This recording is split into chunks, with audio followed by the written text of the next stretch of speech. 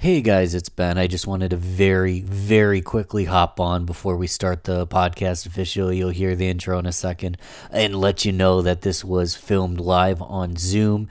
There was a couple audio glitches, and the video didn't turn out the way I wanted it to. So originally we were going to release a video, but we are releasing the full audio going forward. There will be video for these Zoom podcast calls. Let me not talk too much and get straight into the episode. Let's go.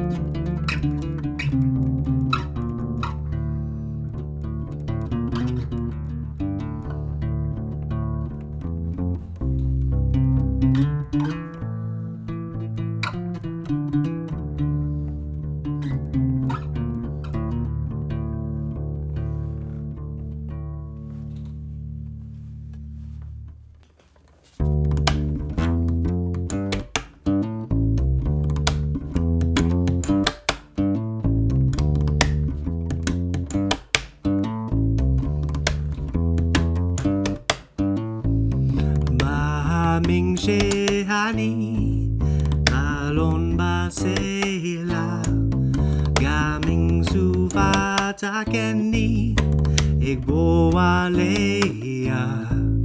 kesheani domeya ani zoweya aetevu enefish ani antewa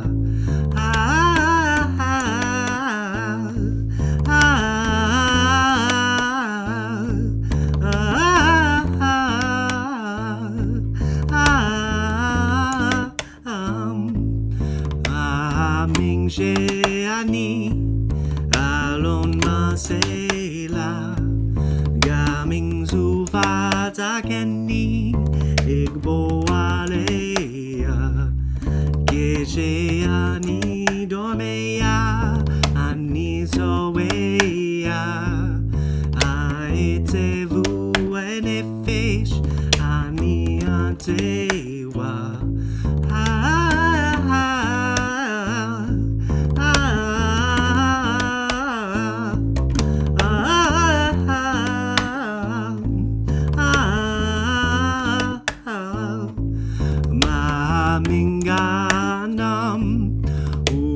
Shamaying Dumbai to Vayam Alikayam Ololalikayam Islolada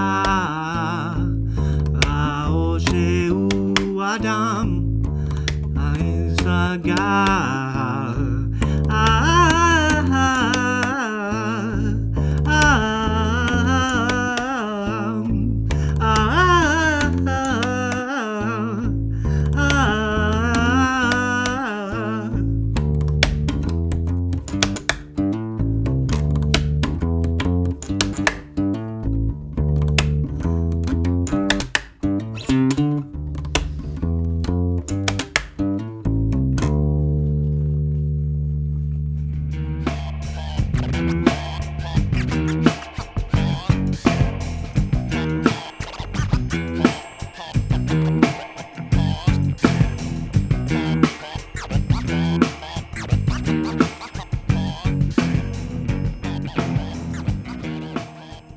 Hey everyone, welcome to the Rochester Groovecast podcast, your top podcast source for live, local, regional music interviews and events from Rochester, New York and the surrounding area.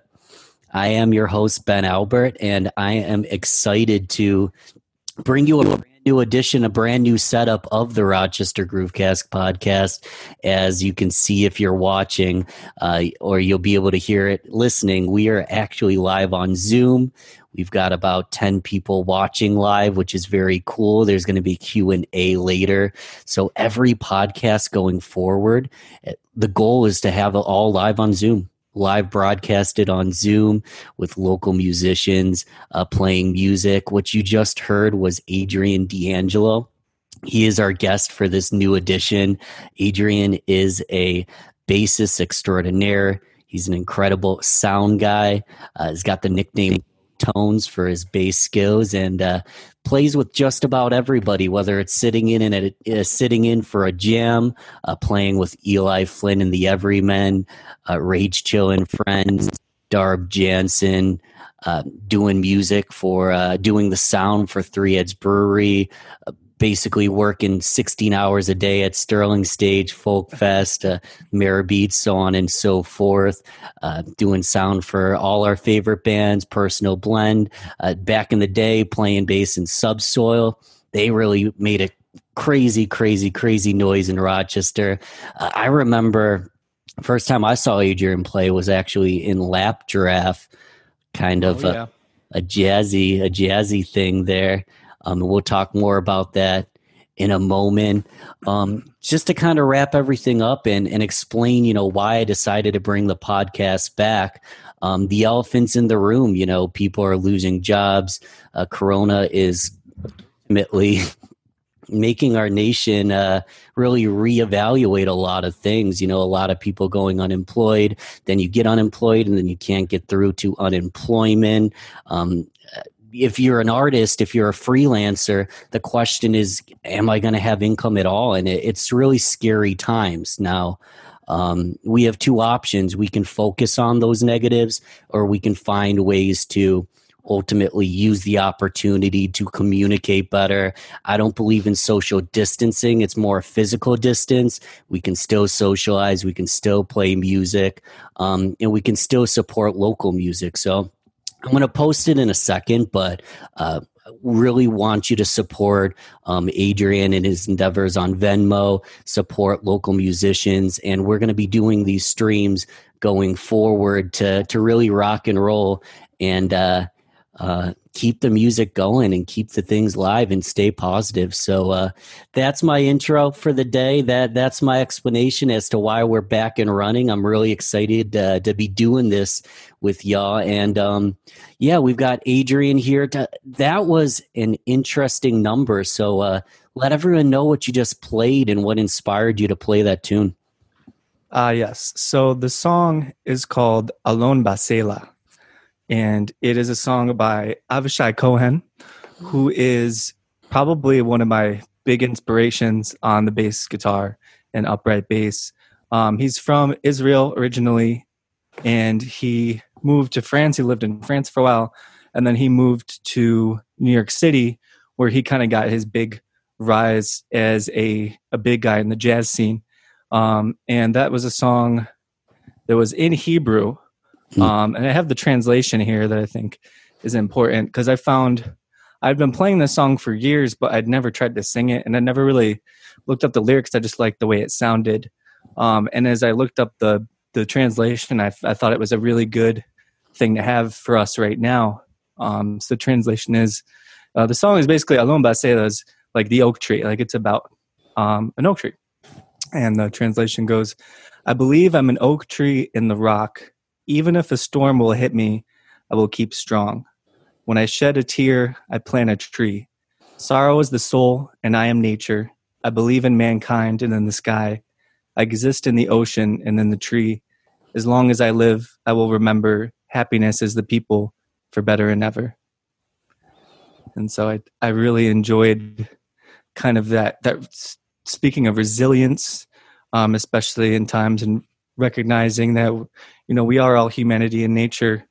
Like all of this is working together as one, and we can get past any kind of storm that comes at us. So I was really, really thrilled to be able to kind of put that together for you guys. Love that. I love that. I missed it. What is the name of the artist in the song again? Avishai Cohen is the name of the composer, and the song is called Alon Basela. Beautiful. And so you don't speak Hebrew. Correct? So what, other than the fact it's a beautiful song and that translation really is hitting home, what inspired you to take that kind of challenge? I mean, that's obviously very ambitious for you to be working on that kind of thing. Besides the meaning, I guess, on this show and performing solo, I usually play guitar.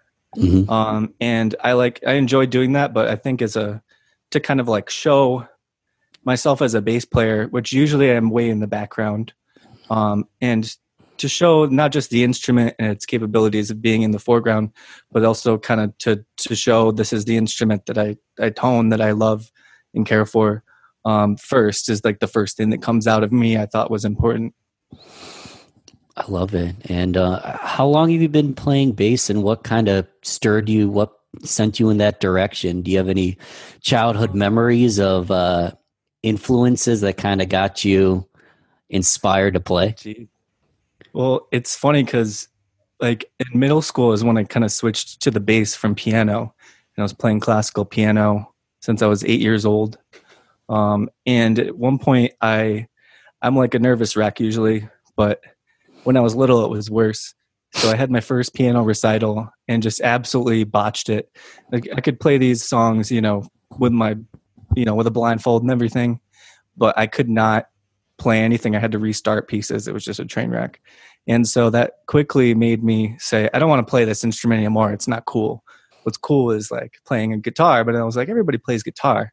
I want to play something, a little bit different. And I was really into hip hop at the time. That's like when rap for me started kind of coming in, and I started realizing, oh, I like this. Like, and so honestly, I was playing songs, in middle school. Like I was playing, like I'd go up to my teacher and say like, can you help me play Candy Shop by 50 Cent? Like I was like learning songs like that at first. So it wasn't, it wasn't until later, like it kind of dropped bass for a while and music for a while. And it wasn't till a little later that I came back to it kind of with a different mindset and started playing different music as my musical taste changed, as I grew up. Absolutely. And I mentioned it in the intro. The first time I saw you play was almost 10 years ago, I imagine, in Lap Giraffe. What was, a kind of a basic chronology of, did you have bands before Lap Giraffe? And when did you first start a band, and how did that all develop? So my first real like jump into being in a band was actually with Brendan Caroselli, who's a drummer and composer in Rochester. We went to the same high school, and he was a year younger than me, but he had this band that I would go and see all the time. And I really liked them and appreciated the music. And I always kind of secretly wanted to be in the band. And then one day they needed to replace their bass player, and he asked me, and I was like, here's my chance. So that band was called IGS, which stood for In Good Spirit.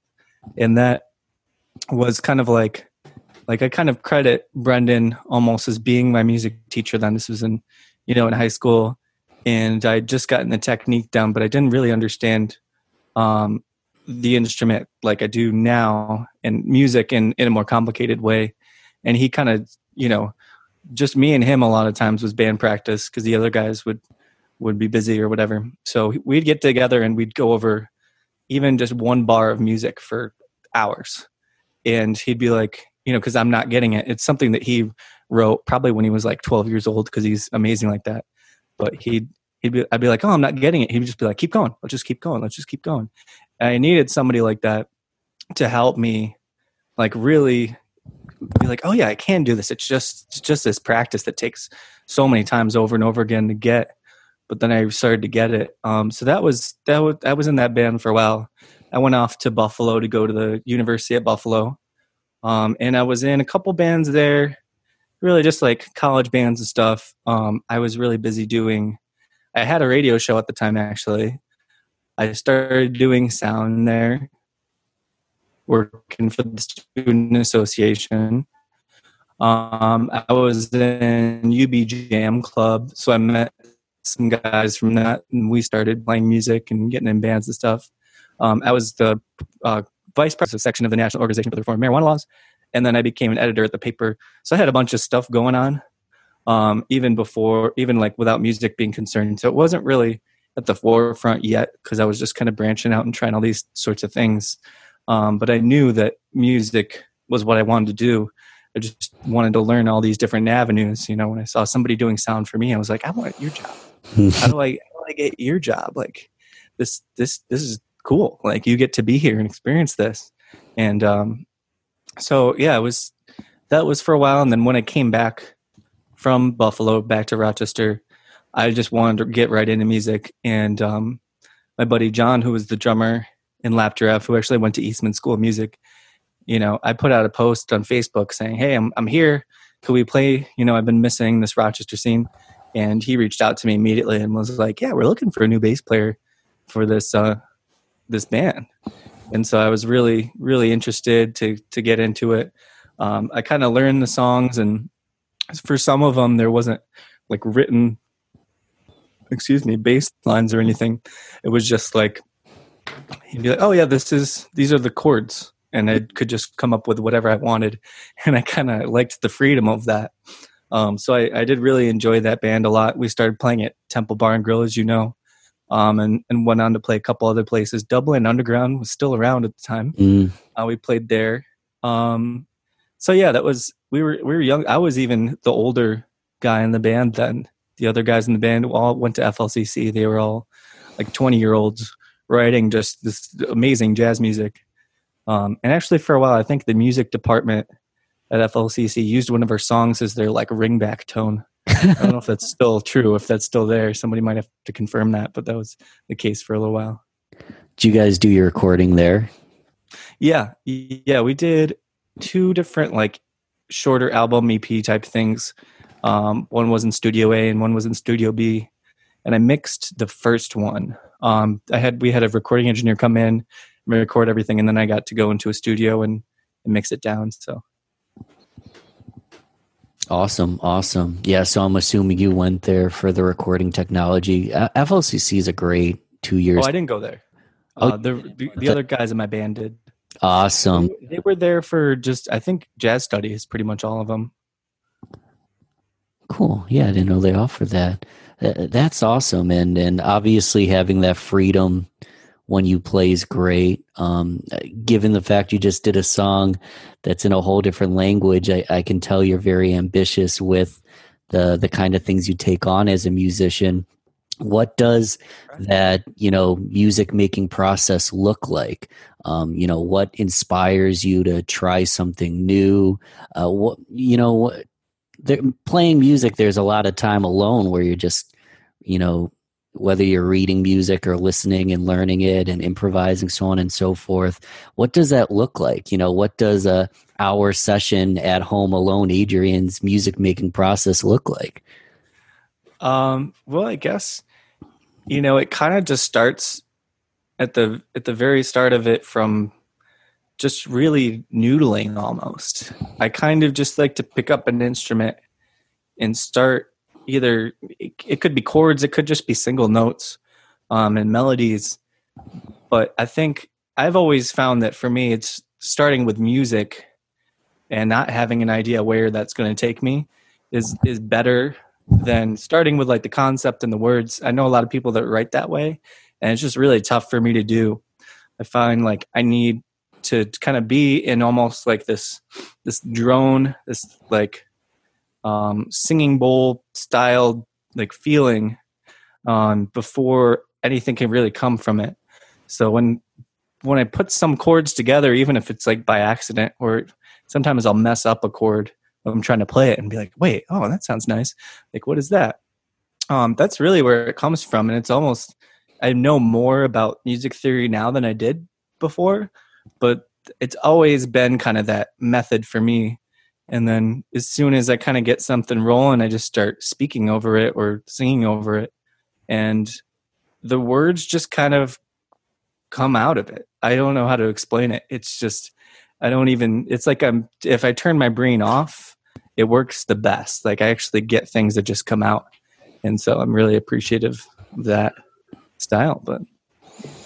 Oh, that's awesome. There's a term called flow that I'm sure a lot of people know, and it's when you're ultimately not thinking anymore, and it's just kind of you're in the moment and it's coming out naturally. And it sounds like you kind of like to try to dive into that flow state where you're not worried about the next note. You're more just kind of letting it come to you. Yeah, that sounds like it. In terms, and maybe this is a 2-part question, but currently do you have any mentors, and or if you were to harness the abilities of any two musicians, mentors or not, are there certain people that you look up to as, just incredible artists that you look up to as just ultimately people that you'd like to be and that inspire you as well? Wow. Yeah, like absolutely. That's a tough one to find too specifically. From doing sound, I just get to hear so much different types of music, so many different type of styles. People from around the country, around the world in some cases. And it's really, really crazy to just see something you've never seen before for the first time and go, wow, how do we even start to be able to do that? So I don't have like a teacher right now or a mentor. I've always been a fan of Chris English, even though, drums and bass always kind of go together. So I've kind of always been impressed, one, at his ability to sing so well while playing. I've always kind of been like, how is he doing that exactly? So things like that, even if it's a different instrument, I've been like, I wish I could just sit down and talk about it. Sometimes we do. I'm lucky I get to do that. For guitar, it's like Paul McCardle is just astounding in some of the things that he can do. And if I ever wanted to really get into jazz on that level, he's definitely the person that I would pick for that. And just to name, I can't do two, so I'm going to do a third. Just because I think Dexter Reddick is one of the great bass players here in Rochester, and his technique is one thing that I feel like I'm very not closed off, but I like using the fingering technique that I use, and he uses a lot of different techniques. So I feel like getting lessons from him would be really beneficial to just kind of approaching the instrument in a different way. That's huge, yeah. And shout out to all these Rochester musicians. I appreciate that. Great music scene here. All the open jams prove it. And love the collabs, love the local music. You're in multiple bands right now. Talk a little bit about what your current focus is, and what we should be looking forward to. I know we're in a weird spot where no one can actually play live. Right. But what did things look like a month ago, and what's your 6-month landscape? You're in Rage Chill and Friends, Eli Flynn's band, Everymen. I know you recently joined Darb Jansen. Those are your 3 main projects right now? Yeah, and Subsoil as well is we're still alive. We kind of took a hiatus, and our plan was to be coming back, fierce and strong. So that's the first thing that kind of is starting to get wavery because we can't even meet up. At first, when things started to happen, it almost seemed like a good thing. Like, oh my God, so everyone can just meet up and we can just go in the studio and record, and the world will just stop around us. But then as things progressed, we realized that wasn't the case, and we wouldn't even be able to do that. So that's really put a damper on a lot of things at this point. With Rage Chill and Friends, Rachel and I have been working together for a couple of years, and we've slowly just we're trying out different people in the band to figure out who fits well and just to tone our sound in. And we were planning on getting in the studio like a week ago, I think was the original plan.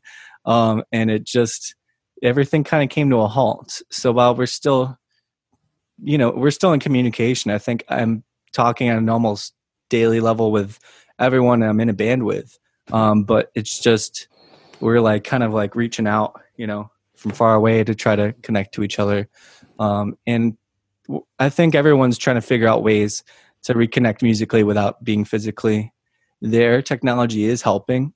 It's just man, if me and Rachel right now could both play together on this, that would be amazing. Fortunately, technology is just shy of having that happen, because that would be a really beautiful thing. But yeah, if we can get going in a couple months from there, I mean, I wanted to do a nice big tour with Rachel, write a bunch of new music, again, get in the studio with her.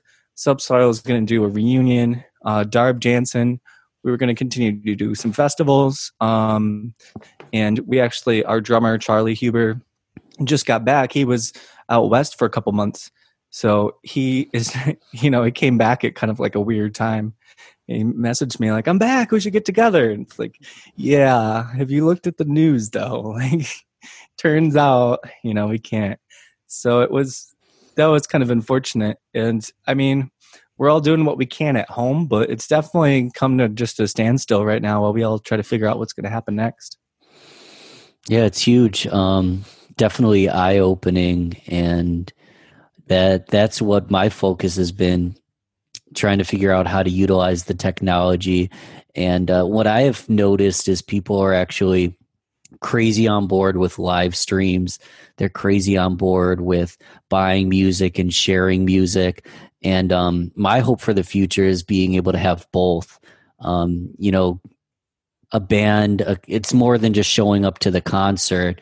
There's, pre-games and sharing and live streams. Everybody's upping their live stream technology. So a lot should come from that for sure. I'd love to get Rage Chill on the podcast as well. Get everybody ultimately in Rochester doing what we're doing here, because the combination of all the things is definitely a great thing. What I want more than anything, though, and I'm not sure, I might be cutting out right now. I apologize if I am. There's a little bit of a technical issue. A little bit. Hope that stops, because I was going to ask you if you wanted to play another number for us. Yeah, I can do that.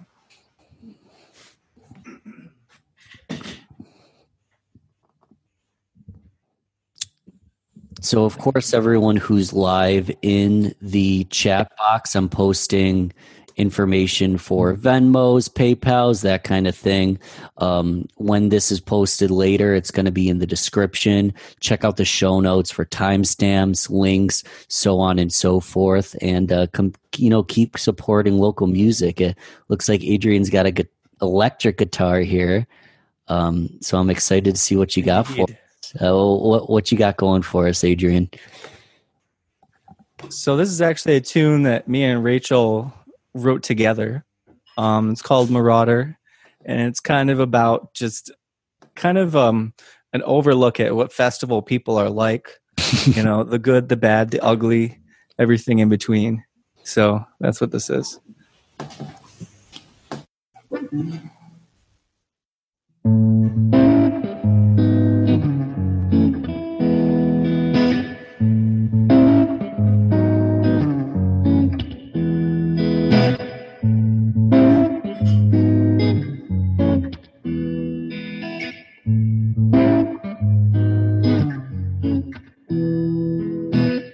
Woke up in a cemetery parking lot. Dropped beats on my dashboard, it's all that I got. There's parsley in the cup holder and basil too. If you want some crystals, I got you, 'cause I'm a marauder. Where I go is my home. Oh yeah. I said my freedom is my own. Zippy zooey doo. Buy it on is my own. Zippy zooey doo. Rum jugs in the back of my van next to my dog. Quarter pound of mushrooms, we gotta hide from them hogs. There's DMT, LSD, and some oils that we are feeling. Best of all, I got this guitar you are hearing, 'cause I'm a marauder. Where I go is my home. Oh yeah. I said my freedom is my own. Yeah, it's my own.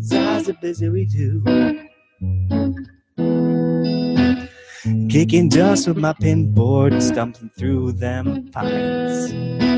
Really wish my neighbor would just share their lines. Nobody's got a sick for me, man, that's a drag. Best keep your motherfucking hands off my pirate flag, 'cause I'm a marauder. Where I go is my home. Oh yeah. I said my freedom is my own. Zaza busy we do. Is my own. Zaza busy we do. Ooh, yeah, is my own. Yeah, is my own. Yeah, do we do.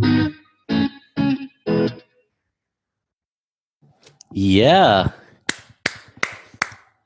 I loved it. I loved the jazzy feel. That was fun. My roommate's cheering as well. I hear that. I hear that. Also, my daughter. It's a family home here. Corinne actually said in the text box, "Hey, I know this song. Listened to it 100 times. Aw. Much love." Oh, thank you, Corinne.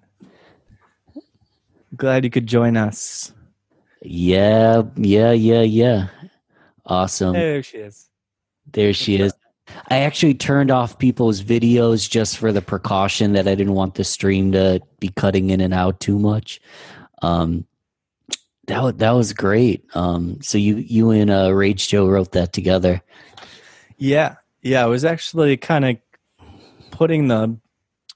we had this meetup planned, and I was putting these chords together, and it was like this thought was just coming at me like a train. As soon as she walked in the door, it was basically nothing short of grabbed her and was like, "Hey, look at this. Look what's going on. Let's do this. We're doing this right now. Let's go."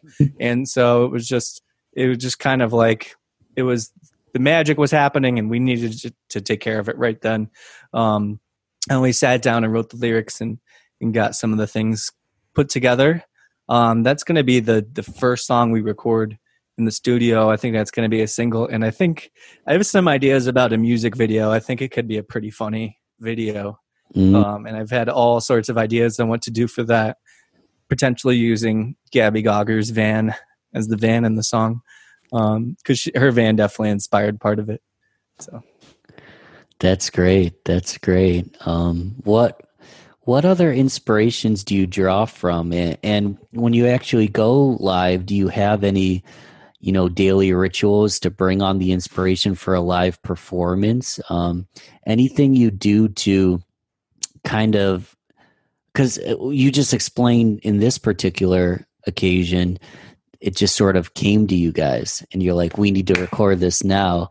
Do you find that it's usually just a spur of the moment passion, or do you have certain things that get you ultimately in the mood for songwriting, performing, so on and so forth? What does that generally look like for you? So I wish that I could have some kind of ritual that makes it happen, because that would be so much easier. Unfortunately, it's like inspiration will just come at you in the most inconvenient times, really, for the most part. Like I'll be, walking the hall in the middle of between classes or whatever, and this melody will get stuck in my head, and I'll be like, I gotta like keep this in my head until I get home. And you try to like keep humming it, and then you have a conversation with somebody, or you're like, you go to do something else, and it's gone forever. And it comes back, and it's the saddest thing ever. So it's tough. Like I've tried to keep, like some kind of voice recorder. I used to have one in college before it was easier to do on phones. So if sometimes, if something hits, I'll just kind of try to hum it into my phone for later and then try to sit down. But sometimes the magic's gone by then, as I kind of try to describe. So it's tough. What's it look like when you're going back and listening to your hums and listening to your thoughts? Are you like, well, what was I thinking?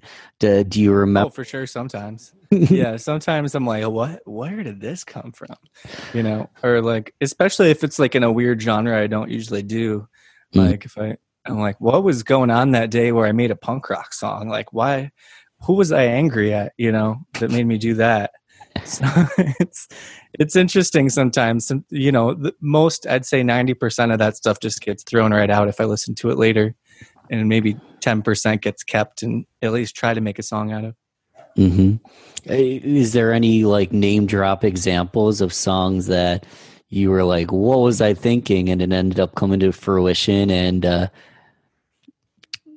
people.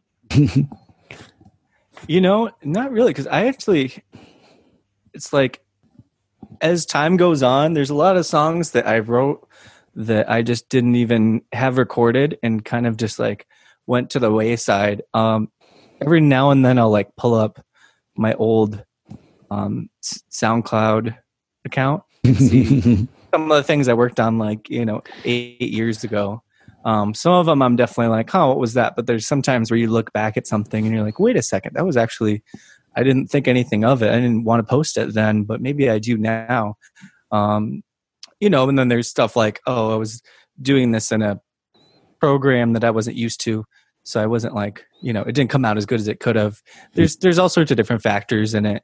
But yeah, no, I don't have any. I might have like some lyrics and poems. It's the same thing with poetry. I have like poems some places that I read and I'm like, what was I on for this one? Speaking of, programs and technologies and having that be ultimately a massive part in how things sound and how they come out, is there any 1 to 3 to 5 items that are currently in your arsenal technology-wise that you absolutely could not live without? Did I cut out for you? Yeah, I got the question though. Cool. So honestly, one thing that's been really helpful is just accessibility to something. As I said, when an idea hits you, you want to just be able to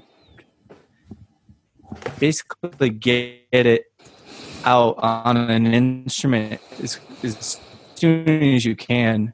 Clay just was like, I got this guitar and it never sounds good. Can I bring it over? It's just, I've never had an acoustic guitar. I've always just played electric. But sometimes it's like by the time I get everything plugged in and, got to search for power cables and things like that.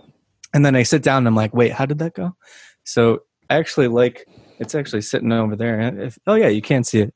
So she brought it over and then was, at the end of the day when I was like, oh, you just got to do this, tweaked it a little bit and gave it back to her. And she was like, nah, I feel like it's better here. It'll get played. I was like, cool. So that's really, I guess that's not, well, it is technology, but not really technology. When it comes to like recording and stuff, part of my issue right now is just space. Like if I just had kind of like a studio that was set up all the time, like this, I don't know how this looks, if it looks good, but this is like where I do all my homework and school stuff. Like it's not specifically a music spot. So I think that, the next place I live, I want that to be a thing where I can have a 32 channel mixer hooked up to a computer that's just like, I can press one button and we can go. Like that's the dream. So I think that will help. I also have a keyboard that's helped me write a little bit, almost just because of the function of being able to press a random drum beat behind whatever I'm working on.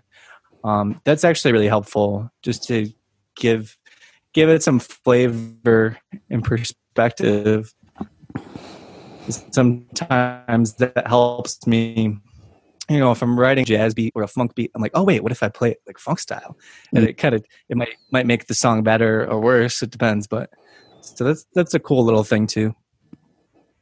I love it. And little less technology, but I'm curious. This is something I'm always super curious about. Is if you were to gift an album, or maybe 1 or 2 or 3.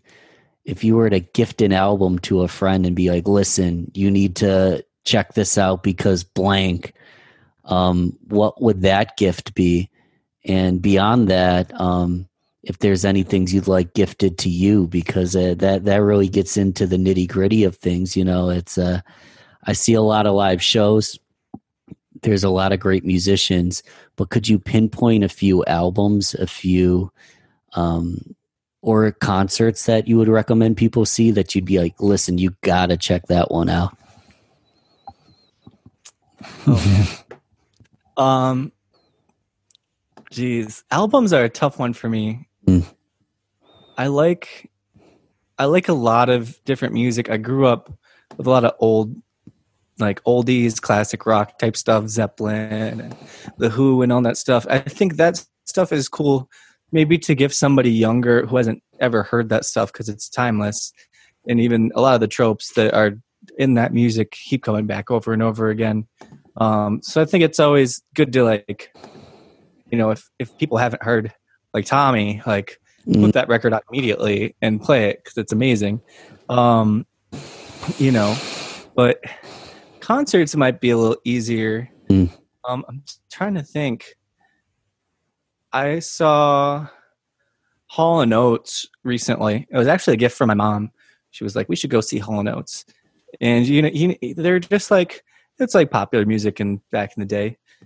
But the way it's done live was really impressive. And I would definitely recommend anybody to go see that if they can. I miss the old Panda and I miss Thunder Body a lot, because I think part of that's I have the sentimental value because I was growing up, you know, and I was really young, and musicians on a stage still seemed like gods to me then.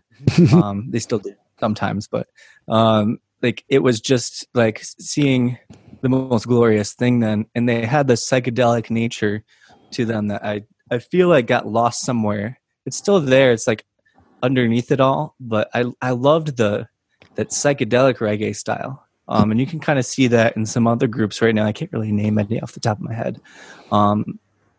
But that, I don't know, there's just something about that element that, and, you know, it also appears in bands like Soundtrap, Sector 9, STS9, and Papadosio and stuff like that. Great shows, because you just get lost in the sauce. You got to have the sauce navigator there somewhere to help you out. So I'm with you, man. I'm happy you said that. Well, one of my first major groundbreaking moments at a show was Giant Panda at Party in the Park. It had to have been 2010 or around then. And I didn't know much reggae music beyond, you know, Bob Marley, Sublime kind of stuff. And to see that local psychedelic roots reggae live, you get hooked. You know, it's something that you can encapsulate. You can't even just record. The live experience is really the most special part.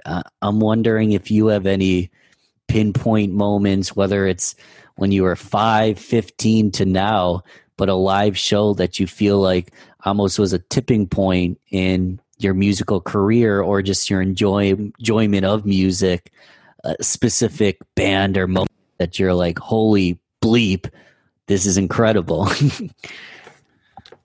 Yeah, there's one thing, I think it's just like a unique moment that I got to experience. It was right when I became a staff writer at the newspaper, and there was this piece that I got to go see and review the Eastman Organists playing in Buffalo. And I had really never, besides being in church when I was like really little, I hadn't really ever heard anyone play, you know, a organ. And I hadn't really thought about it until, you know, I'm talking to these guys and I'm like, wait, so your instrument is this room, this like massive room it was really the chamber of the instrument, like the body of the guitar is the room that all the people are sitting in. And, you know, my favorite moment when I asked, you know, what's it like to go up and just play an instrument you never played, I got like one of the best quotes I've ever gotten. And I said, it's like getting to know a friend, but getting to know a friend, you got to know very quickly.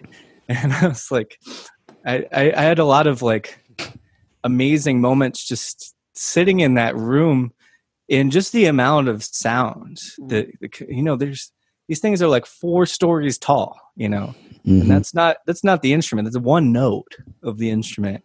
So I definitely tell anybody who hasn't had this experience to go and have it, because it's really like nothing else, you know, you can ever imagine. And for people, you know, who are very skilled in playing it, not just somebody at a church, like some old lady named Nancy who's kind of tired out and she's getting sick of all the hymns. Somebody with passion playing it is like, there's nothing like it.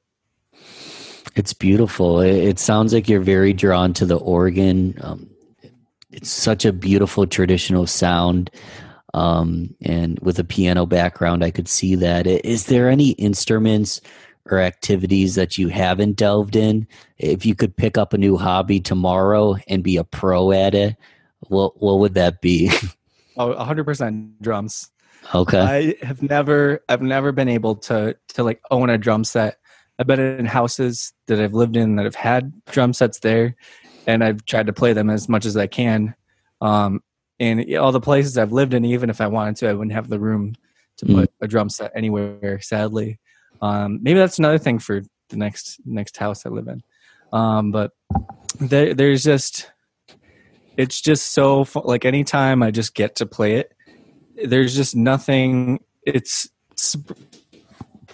challenging. It's such a challenging thing to separate your limbs like that. But there's no other instrument that's really anything like it, But it's rhythm is such a deep component inside of all of us that it's oddly attainable. Sorry, it's oddly there. There's something in all of us that has rhythm. So to just sit down and be able to bring that out is like nothing else. I love that. I appreciate you saying that. First, let me just mention it. If anybody here wants to ask any questions, I want to open it up to the room, make a chat box, or like flare your arm around. But talking about, rhythm being in everything, I remember personally, we had a school project where we were supposed to not use technology for an entire day. Now, of course, what did I do? I just took a hike, But I remember hearing a car alarm and just hearing that and like trying to beatbox to it. And there's something primal about drums. There's something primal about rhythm that everybody has. Yes. Some people are just honing it and perfecting it at a craftsman level. I didn't see any flares. I'm curious if the audience has any questions. If not, that's okay as well. Don't be shy.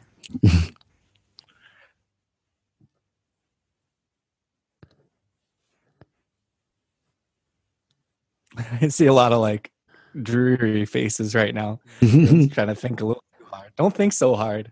Well, and that's quite all right. We are on the recorded live Rochester Groovecast section of this. What we're going to do very shortly, and for anyone who wants to come on late podcasts, what we're going to do is just hang out, and you can ask any questions you want. We'll jam some more. We'll chill. I want to ask just a few closing questions, and I want to send people in the right way to follow you. And I'm curious in terms of everything. I think it's a good closing question in terms of all the things you've created. I mean, you've played in so many bands. You play multiple instruments ever since you were young. Is there any 1, 2, 3, 4 things that you're most proud of? Be it an album, a song, playing at opening or headlining a certain show. Anything stick out? Is some proud moments for you, Adrian?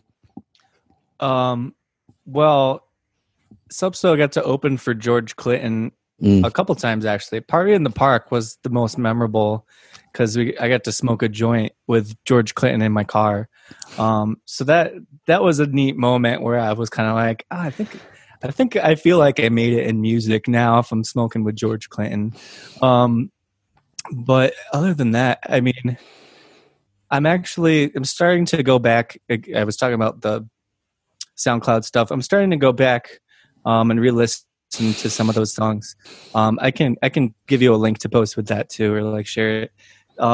Cause I'd like to redo some of them. Again, I didn't have the technology I had then. But I actually am proud of a lot of those tunes. One of them I'm going to play coming right up. That was kind of like it was actually the first song I ever wrote for a girl. And I had a bunch of girlfriends that were always like, "Oh, you're a musician, write a song about me." And I always tell everybody the same thing, which is, be careful what you wish for, because you never know if it's going to be after the relationship that I write a song about you.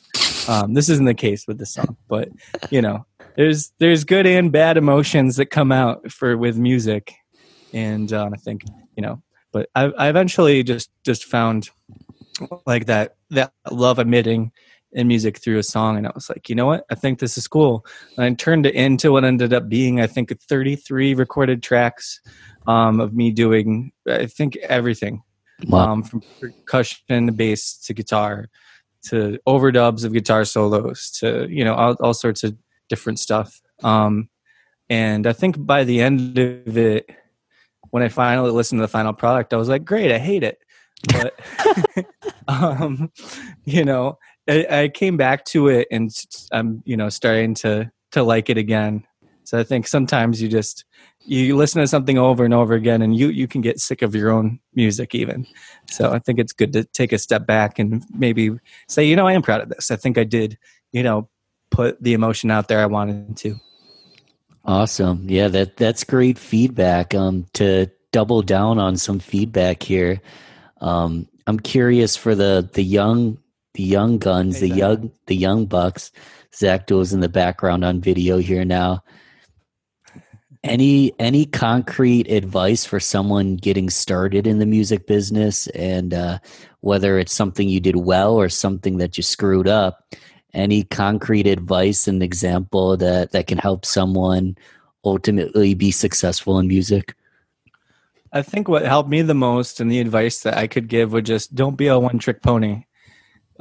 Especially now where we have access to so many people who are absolutely ridiculous, and they're like 7 years old. Like, there's so many 7-year-old musicians like in Japan that could, run circles around me. And I think, seeing that is disheartening at first. But there's so many different aspects of music, and not even just talking about career paths, but there's so many different aspects in just like, does it have feeling and heart, not just technical ability, things like that. Victor Wooten actually touches on that in his autobiography, which is really great, which you all should read. It's called The Music Lesson. And that kind of delves into a lot of, when you're not just, everyone's learning technique and theory, but there's feel, and it gets a little trippy at points too. But the idea is like, this isn't just a thing that's on paper, that you can just sit down and do. There are people that do that, but for music to be real and for you to be a real composer, you got to have all these different areas of expertise coming together. So don't be a one-trick pony. Try to learn as much as you can in different areas, branch out. And I think that's my best advice. I think it's great advice. It seems like even not in music, but in any craft, when you can do everything that anyone in the room can do, and you can train and help other people, you're going to knock it out of the park. So it seems like that would work for no matter what you do. Sure. I have a new question that I've thrown into the Rochester Groovecast podcast. I want to ask this question to close out with every guest, and then I do want you to close the segment out with another tune. But this question, this is the premiere of the new question. It's going to be on every podcast, okay. and it's the Billboard question. If you were to, I thought it was going to be, who are you wearing? Who are you wearing? No. Anyway, go on. Sorry. So let's say you have the ability, there's a billboard, doesn't matter where it is. It's in a very highly populated area, and you have that billboard. It's not to promote yourself per se, but it's to promote an idea or message, whether it's a word, a sentence, or a paragraph. What would that billboard say that you would want to ultimately have the world see? So it's hard to not sound cliche. I think we're just kind of thinking about what would fit on a billboard. I'm sure we all have like messages for the world that, we could write pages and pages on. Right now I think it's important for people to just vote. Really, is like, but that would be my biggest message if I could put it on a billboard. And that's just thinking about what I could tell. If I could tell the masses anything, because I think we need a lot of changes in our current atmosphere, and I think people are frustrated about it. And I see the frustration, but I want people to really put their pen where their mouth is. You know. Thank you. I appreciate that. Go vote, everybody. And what else should we do? How should we follow up with you, Adrian? Where should we find you? What's the follow-up process looking like? Where can I follow you? Where can I get in touch? Where can I check out new music to come? Well, my address is 36. No, I'm just kidding. You can find me on Facebook. You know, I have an artist page that is literally just my name. But I post kind of just everything that I'm doing since I'm in different projects. Sorry, I had to pick up the keyboard I dropped. Since I'm in different projects, I thought it would be helpful to have one music page where I could kind of cross promote all the different things I'm doing. So it's kind of a one-stop shop for anything Adrian. So that's just my name, which is spelled weird. So it's Adrien d'Angelo. So, you know, you can find that. I have to look up this SoundCloud link. I will check on that. I'm pretty sure it's Studio Low Tones, which is also the name of this little project I'm doing right now with a lot of the people I'm playing music with. And Joe Kaplan, who was on my first little show that I tried to do. So that's coming up. That's something you'll see on Facebook as well. Actually, I was just asked by Matt Rammerman to play on a kind of like Zoom festival type thing. Actually, I don't know if it's Zoom, but it's a streaming festival this weekend.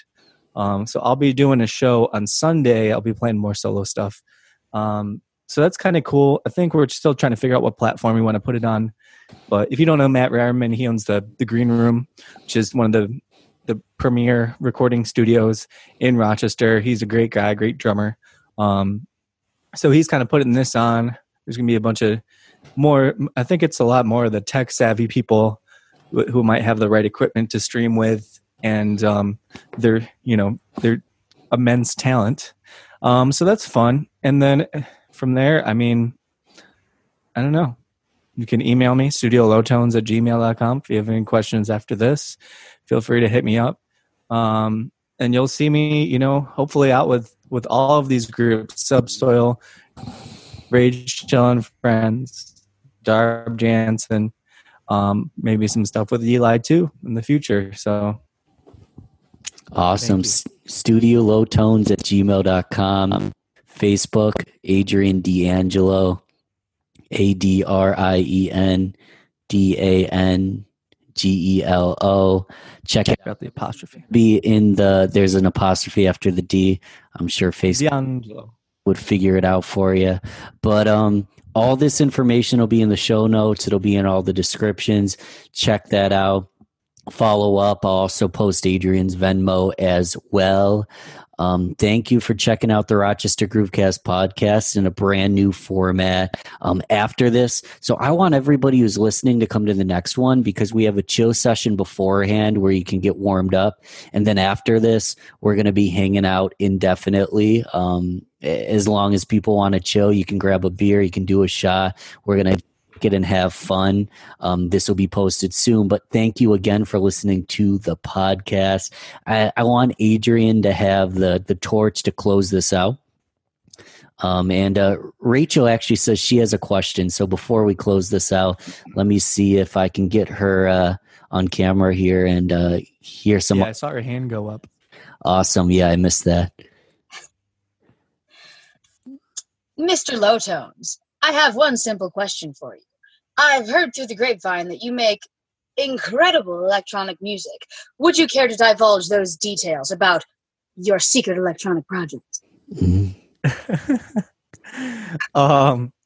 I have a couple tunes on that SoundCloud I was talking about that I did a while ago. I want to get back into making electronic music because it's fun and different.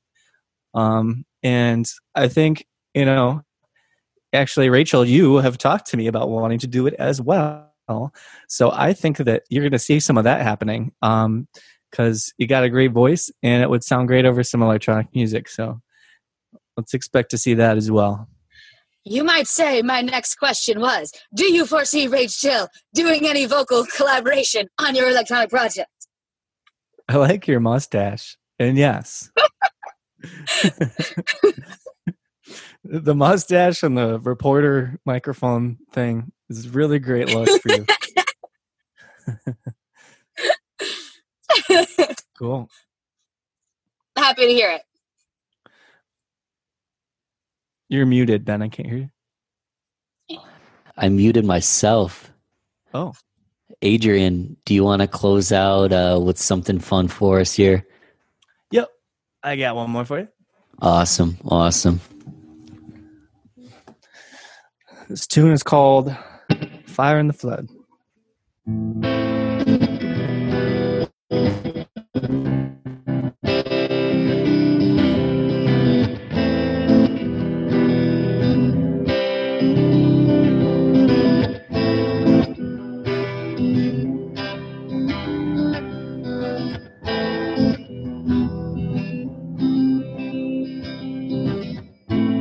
There's a fire in the flood.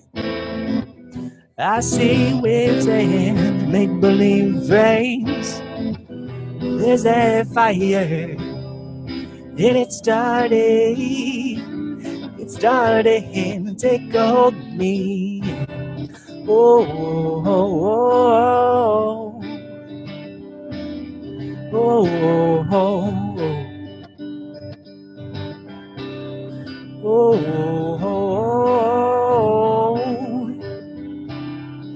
oh, oh,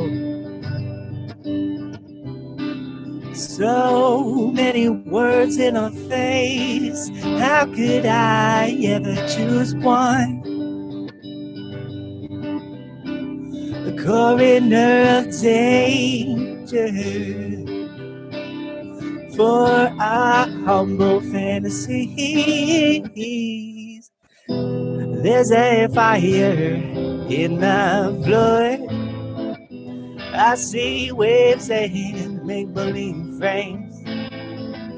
There's a fire and it's starting to take a hold of me. Oh, oh, oh,